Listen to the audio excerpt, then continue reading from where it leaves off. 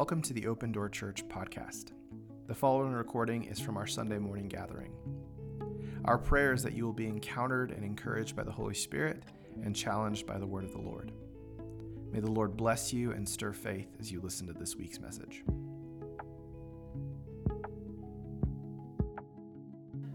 I want to begin in 1 Corinthians 7. I'm going to start with verse 1. We're going to read the first 9 verses. Verse 1 says, "Now concerning the things about which you wrote, it is good for a man not to touch a woman. But because of immoralities, each man is to have his own wife, and each woman is to have her own husband. The husband must fulfill his duty to his wife, and likewise also the wife to her husband. The wife does not have authority over her own body, but the husband does, and likewise the husband does not have authority over his own body, but the wife does. Stop depriving one another except by agreement for a time, so that you may devote yourselves to prayer and coming together again, so that Satan will not tempt you because of your lack of self-control. But I say this by way of concession, not of command. Yet I wish that all men were even as I myself am. However, each man has his own gift from God, one in this manner and another in that. But I say to the unmarried and to the widows that it is good for them to remain even as I, but if they do not have self-control, let them marry. For it is better to marry than to burn with passion." This is the word of the Lord. Now, I hold strongly to the fact that the gospel is for every person. I hold strongly to the fact that the church exists not for one person's preference, not for one person's comfort, but it exists for all peoples, regardless of your cultural background, your history, whatever. It exists for everyone. And the reason, and hear me correctly, this isn't to say like we all get a say. The reason is that we serve a God who is the master. He's the wise one. He's the able one. And it matters what he thinks, not what I think, not what you think, those kinds of things. And that's why it exists for everyone, because he has invited everyone to his banquet table. The design and the structure of the rule of life for a Christian doesn't bend to what we like, but it bends to the will of the Lord. Now, part of this is also the content of the scripture. I believe that the entire library of the scripture exists for all people. And stemming from that, the message of Jesus' church is for all people. Now, what that looks like, I believe, is that if you go to a weekly gathering of a church that claims to love Jesus and believe the Bible, that you would hear a message that speaks to the reality that you live in. That you can't just come to church and be like, that has nothing to do with me, and walk away unaffected. I believe that very strongly, and that exists with very, very few exceptions, if any. And so even passages like this, I always like to start with the teaching text so we kind of know where we're going. And once we start getting towards the end, you'll be like, oh, we're almost done. But even with passages like this, I don't want everybody to feel like, oh man, I should have stayed home. I should have gone skiing. This has nothing to do with me. I believe that we are all included in this section. And as we've been going through, if you haven't been here in a while, I didn't pick this passage to start with this morning. We've been going through verse by verse every section of 1 Corinthians. And so far, it's been not without confrontation, but it's not confrontation without cause. Does that make sense? So I'll probably say it again before we end. The point of this message is not to be graphic. There's, if you are listening to this with teenagers, there's no point that you'll have to cover their ears. But I think we're pretty clear. I think our teenage bringers didn't come this morning. But there's always questions, and I don't think that's necessarily a bad thing if you have some questions on the way home. But I believe that in this is the word of life. I believe in this is the good gospel from the great King. And so another quick thing before we start formally unpacking this text of Scripture is I want to, on the onset, identify terms, what I'm referring to here when we say married and when we say single. I believe that there's not really a way that we could divide this or parse it in a different sort of manner. Being married is this legally recognized spiritual covenant between one man and one woman. That is what marriage is very clearly in the scripture. And so being single is anything outside of that. So even if you're like in a long-term boyfriend-girlfriend sort of situation, that is still not married. Does that make sense? And so when we're referring to these things, I don't want you to get confused at what point we are discussing. So let's begin in verse 1. We get some evidence of some prior correspondence between the Corinthian church and Paul the apostle who wrote this letter. It says in verse 1, "Now concerning the things which you wrote, it is good for a man not to touch a woman." Now, we've known this already in the context of this letter that there have been letters, probably multiple letters that have been written to Paul saying, we're in trouble, we need help. Here's some questions that we have, here's some situations that we're running into, here's some things that we're dealing with. Could you tell us what to do? Like, as a spiritual leader, as one with authority, help us with this. And this helps us to frame how we read and understand letters, this letter and letters like this, that they were meant for mass distribution. So the fact that they were written for a specific purpose is not to say, like, again, this isn't about me. This doesn't have anything to do with me. They were meant for a specific purpose, which will matter quite a bit this morning. But also, they were meant to be truth for all people. They were meant to be shared with other churches, with other communities, so that way people could all glean from the wisdom of the Lord that the apostle carried.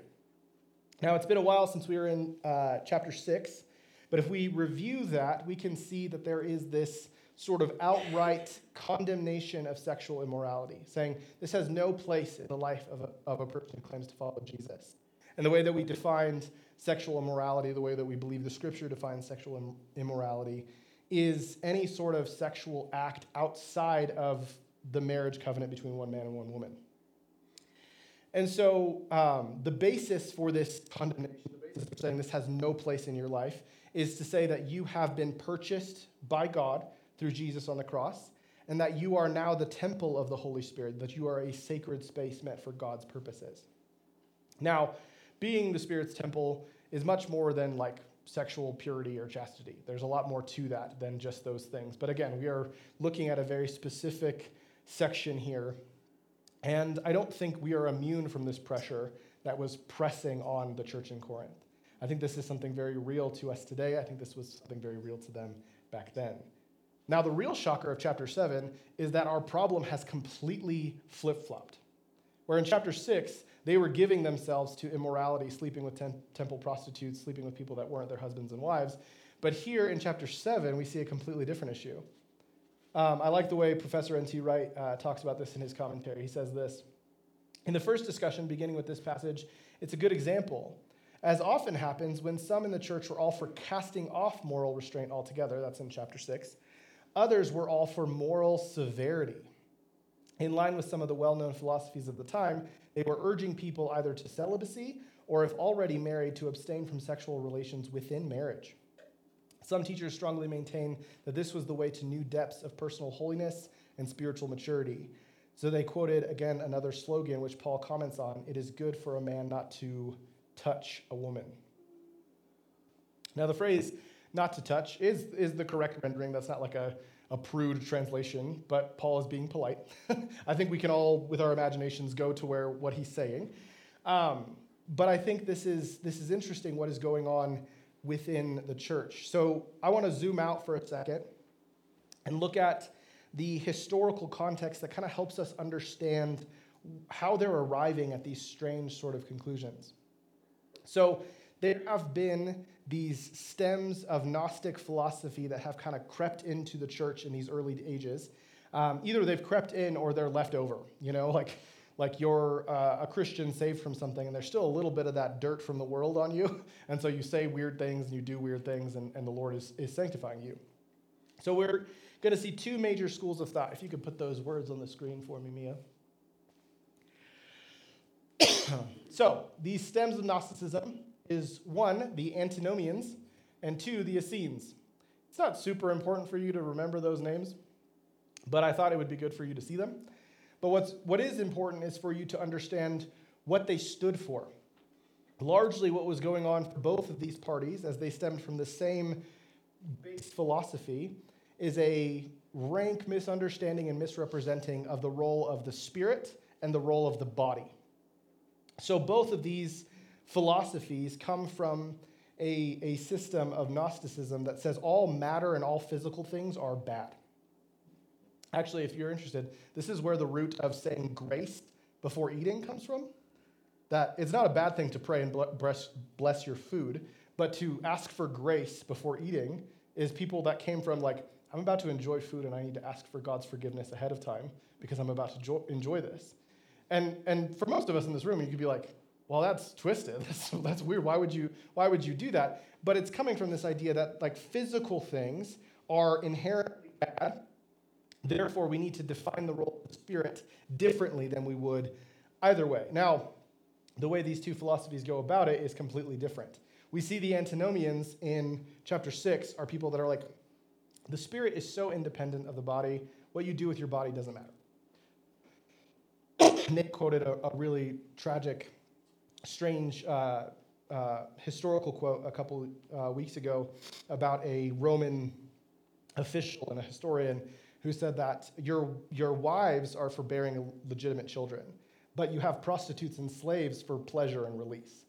And it's like, this is twisted, this is dark and disturbing, but it's the same philosophy. Like those dirty things are just part of living in this life. So you just take care of them outside. Excuse me. And the Essenes, or sometimes you'll see the ascetics, did the opposite thing, where it's like, these things are so impure that even getting married is bad because it's just leading you into more temptation and more pleasure. I'm just going to take a drink really fast.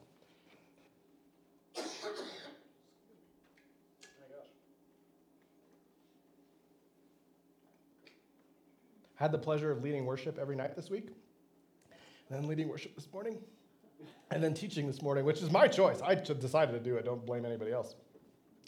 But I'm feeling it now. So these, the Essenes or the ascetics are reacting to sort of the casting off of moral restraint by employing greater severity of restrictions that the Lord never called to, the restrictions that are unbiblical and that Paul is addressing. Verse 2 says this, but because of immoralities, each man is to have his own wife, and each woman is to have her own husband. Now, as we continue to go on, this will be further clarified, but this does seem to frame marriage in a strange way. It sounds like because of immoralities means like marriage only exists because you guys have no self-control. And I assure you that's not what Paul is saying. And also, in the same passage, Paul seems to imply that everyone gets married. And I assure you that's not what he's saying either. The further we read, we realize that Paul is actually saying that the reason that marriage exists is not to protect your purity, but it does have a practical benefit in that regard. And as Paul goes on in other places that we read in the New Testament and throughout the Scripture, there is a much more robust image of what marriage is that is painted. I myself, along with several other pastors, we use Paul's writing in Ephesians 5 to officiate marriage ceremonies. So if you ask me to officiate your wedding, that's where I'll go. Because what Paul does is he paints this glorious picture of honor and love and dignity and mutual submission within marriage that is not just in itself a good thing, but it reflects Christ and his relationship with the church. And it gives so much context to this mystery of why people do this thing. So Paul is not a woman hater. Paul is not a marriage hater, but he is addressing something very specific. And I also want to point out here that it says each man has a wife and each woman has a husband. Many have assumed that this means that everybody gets married, but we'll find out very quickly in what Paul is talking about that that's not what that means. It is just saying that you are supposed to have one wife and you're supposed to have one husband. Excuse me. So let's look at what Paul is dealing with. Let's go at verse 3. The husband must fulfill his duty to his wife, and likewise also the wife to her husband. The wife does not have authority over her own body, but the husband does. And likewise also the husband does not have authority over his own body, but the wife does. Stop depriving one another, except by agreement, for a time, so that you may devote yourselves to prayer and come together again, so that Satan will not tempt you because of your lack of self-control. But I say this by way of concession, not of command.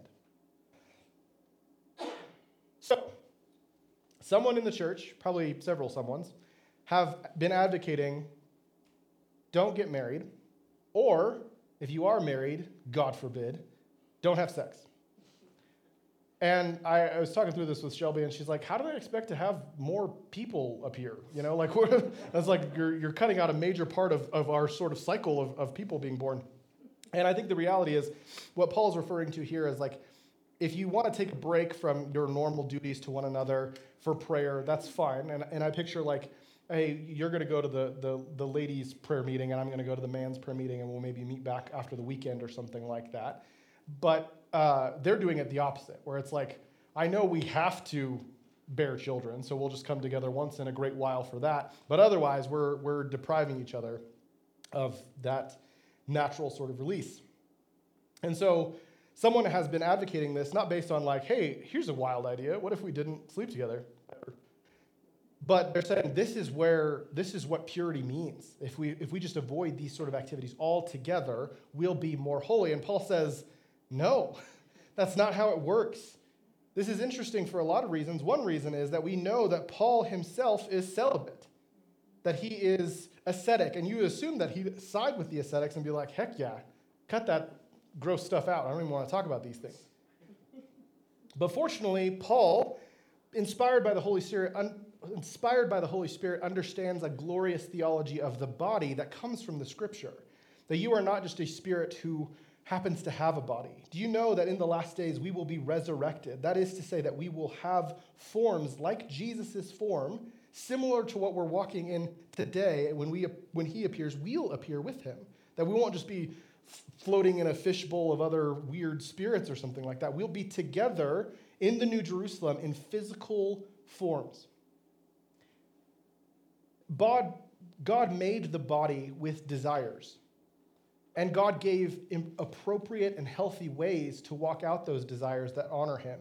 So if you are married, don't hear today that marriage is a bad thing.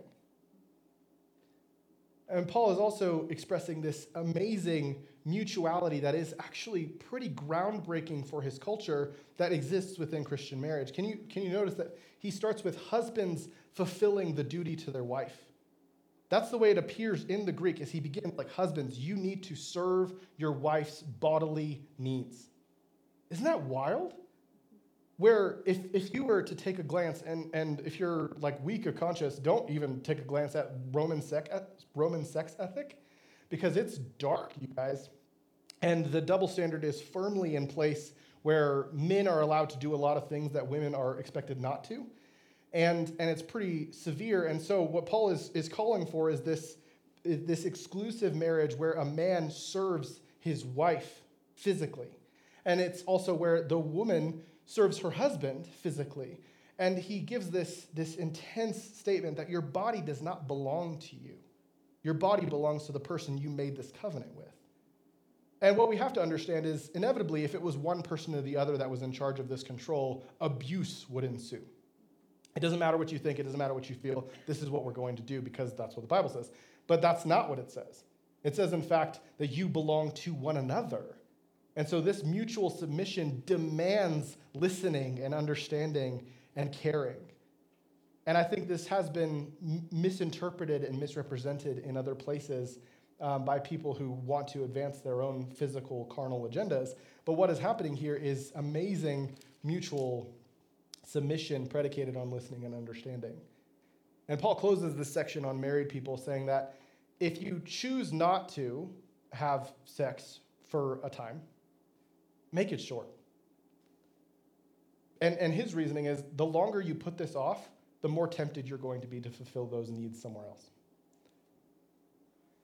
And it can't be instituted by one person either. He says, by an agreement, decide. So it can't just be like, you know what, I think I'm going to devote some time to prayer, so you go eat a whole raw potato and deal with your feelings.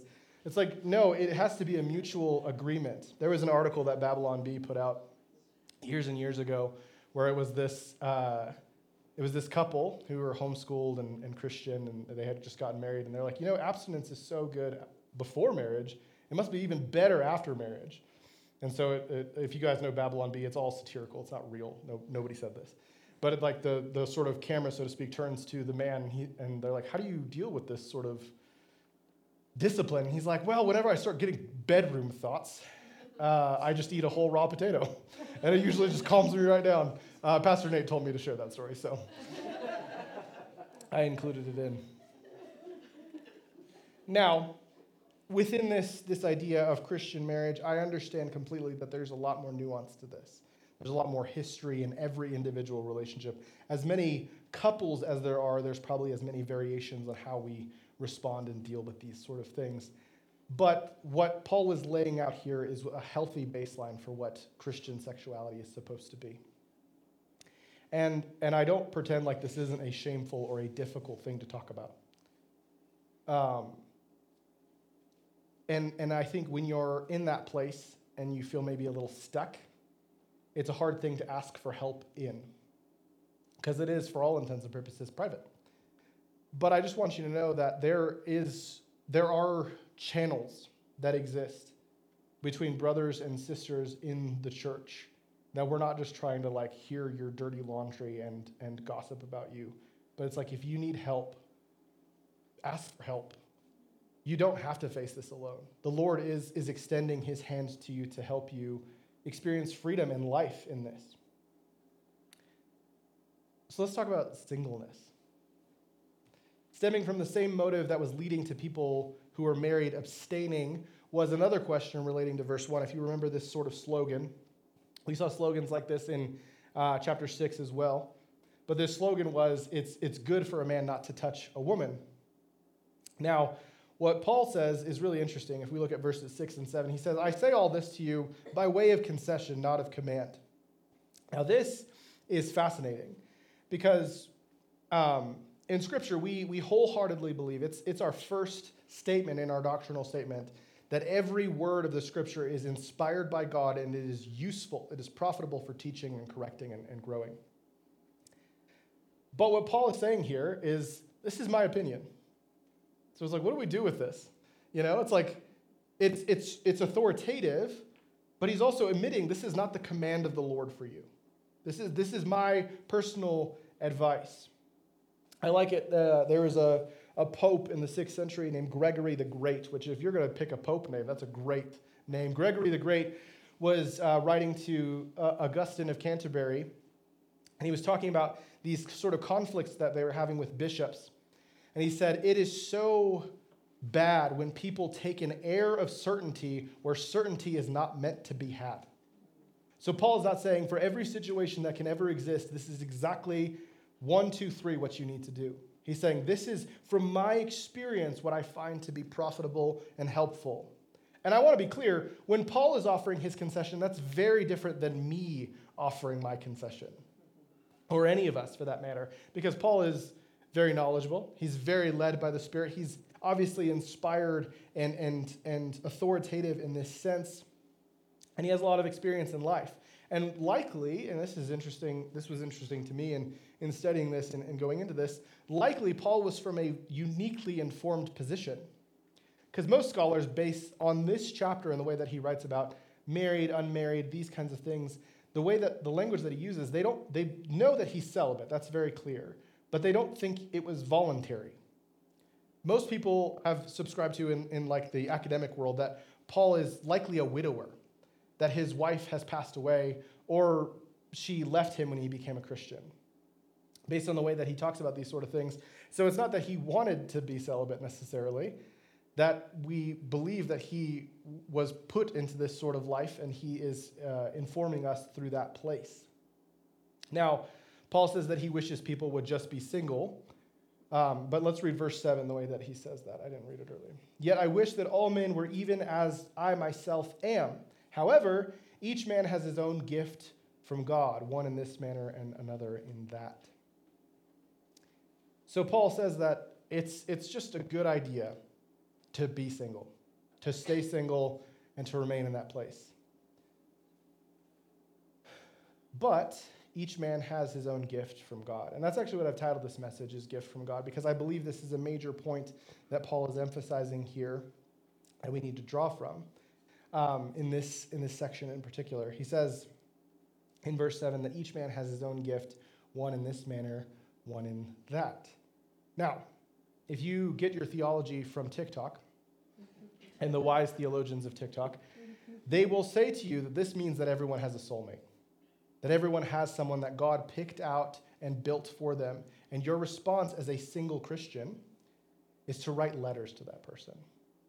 You're supposed to make character sheets full of deal-breaking requirements for them. Just they have to be 6'5", they have to make $150,000 a year at least. I did youth ministry for a long time, so this is near and dear to my heart. That's not what this passage is saying. Not even kind of. It makes zero sense within the context. I'm not saying that if you have a boyfriend list in the back of your Bible right now that you need to repent, but maybe you do. Look into the middle section in particular. No. I'm only joking. No, I would venture to say that that's kind of the opposite of what Paul is saying. That what Paul is actually venturing to say here in the context and within the teaching of the Bible is that there are two categories of gifts in this regard that he represents with this manner and that is marriage and singleness. He calls them gifts. Can you believe it? Now, many who are single, whether it was voluntary or not, don't feel like singleness is a gift. And a lot of times the church isn't very helpful with this, and I will admit to that. I myself have a discriminatory life group that is only for people who are married. And it's like, and it was on purpose. I understand that there's single people within our fellowship. I understand that there's divorced people in our fellowship. There's people that are unmarried completely. I understand that sort of thing. But again, we kind of draw this line between people who are casually dating and people who have made a legal covenant before the Lord and before the state. And I know that others may feel the same way about marriage, that it doesn't feel like a gift. There are people who are stuck in unhappy marriages. There are people that are stuck in situations that they wouldn't have chosen if they would have been in a better state of mind when they made that decision. But I think what this takes us to, what this challenges us to, is to return to what Paul was talking about in chapter 6, that you are the temple of the Holy Spirit. When you are saved by Jesus Christ, you have become the temple of the Holy Spirit. Now, that does not matter what circumstance you find your life in. It's not, I will be the temple of the Holy Spirit when I get that babe that I wrote about in my journal. It's not, I will be the temple of the Holy Spirit when I get everything that I need, that I think I need. It is saying, when Jesus saves me, there was nothing good about me, and he's rescuing me to a new life. He's rescuing me where the thief would come to steal, kill, and destroy. He's rescuing me to life to its fullest. It doesn't matter what my circumstances are. But as we look at this, the close of this section, as we talk about marriage and singleness, look at verse 8. But I say to the unmarried and to the widows that it is good for them to remain even as I. But if they do not have self-control, let them marry. For it is better to marry than to burn with passion. Now, if we take a moment to consider Paul's advice logically. Logically, this makes sense. It's like, in your church, there's a lot of sexual temptations, a lot of confusion, a lot of problems. So it might just be worth it to not deal with that at all. You know? I have time and time again given this advice based around alcohol, where it's like, I myself don't drink, and people, especially younger people, will be like, I just don't know what to do when I turn 21. I'm not just don't do it. It's like, well, shouldn't I think about it more? It's like, why? It's like, if it's honestly bothering you this much, like, just don't do it, and then you won't have to deal with it at all. I mean, that makes sense, but then when it's talking about, like, your future, it's talking about getting married, it's like, it's better for you to not have to try and figure this out again. If you just decide, I'm not going to do it, I'm just going to give myself to the Lord. And it's unique in this time of history because that's how they ensured their future. That's how they guaranteed their assets. That's how they did these things, is by getting married and having legitimate children. But what Paul is saying in between the lines is like, the church will take care of you. If you're a widow and you don't have a husband, the church will take care of you. If you're a widower or a single man and you're trying to serve the Lord with all your heart, mind, soul, and strength, and you don't know how to do that by also serving a wife, the church will help you. They'll be around you for these sort of situations that you don't have to make this decision in haste. You don't have to make this decision without wisdom. That this is something that you can just abstain from forever. And then Paul says this crazy thing. The idea of burning with passion, some translations just say burning, which feels bad. It feels like hell, doesn't it? And to say that there's weakness and lack of self-control feels unacceptable to many American, I'm the best sort of mindsets. But I would challenge you, I'm not going to do some gymnastics to tell you this verse says something that it doesn't. But I would challenge you that accepting your limitations and your weaknesses is not rendered weakness. That's wisdom. That's actually strength to say, I can't. So often the demands and the prohibitions of the scripture can leave people feeling torn down. That's a lot of the reason that people leave the church. It's a lot of reasons that people that are my age leave the church. I can't do this. You're always telling me what I'm not supposed to do. You're always telling me what I can't do, what I must do, and what I can't do. I would invite you today to allow yourself to be torn down. Allow to, just for the next 15 minutes or so, to allow yourself to suspend the belief that you're awesome and strong and capable. And allow yourself to become a child in the arms of your Father who sees everything, the end from the beginning, and can tell you how to live. That I'm sure at some point in our lives, we've all realized that that thing that our parents always harped on, they kind of knew what they were talking about. Not all the time. I'm not trying to let everybody's parents off the hook. Sometimes parents say stupid things to just prove a point. But we can look at this with the Lord and realize, I don't know what's best for me. Whether it's to be single, or whether it's to be married, or whether it's to go slow, or whether it's to make decisions, I don't know what's best for me. But I want to trust that Jesus does. Because no wise person would ever tell a person who is an addict that they have to engage in their addiction to prove their liberty. That's not wisdom. The Bible would call that foolishness. That if you've been set free, you don't just keep going back to the thing that gets you in bondage. You walk in freedom. And I understand that a lot of people, I have a married life group, you guys. I've heard a lot of stories of how people have gotten married in this church. And a lot of times, there's this narrative of romance. There's this narrative of, dare I say, providence, that it feels like, oh, God meant for this to happen. And inevitably, especially in my little living room around chicken noodle soup, there's people who don't have that story. They're like, I wish I could color this in a better way, but that's not what happened. One commentator I read this week said this: neither state, the wedded or the unwedded, is in itself more holy than the other. I'll read that again. Neither state, the wedded or the unwedded, is in itself more holy than the other. Each has its own honor and loveliness, and each can only be judged in connection with its surrounding circumstances. What he's getting out there is this idea that you can be married and not be glorifying God. That your marriage is actually sinful in God's eyes. And you can be single and not be glorifying God. That your singleness is sinful to God. And Paul says, when you sin against someone sexually, you don't just sin against them, you don't just sin against God, you sin against yourself.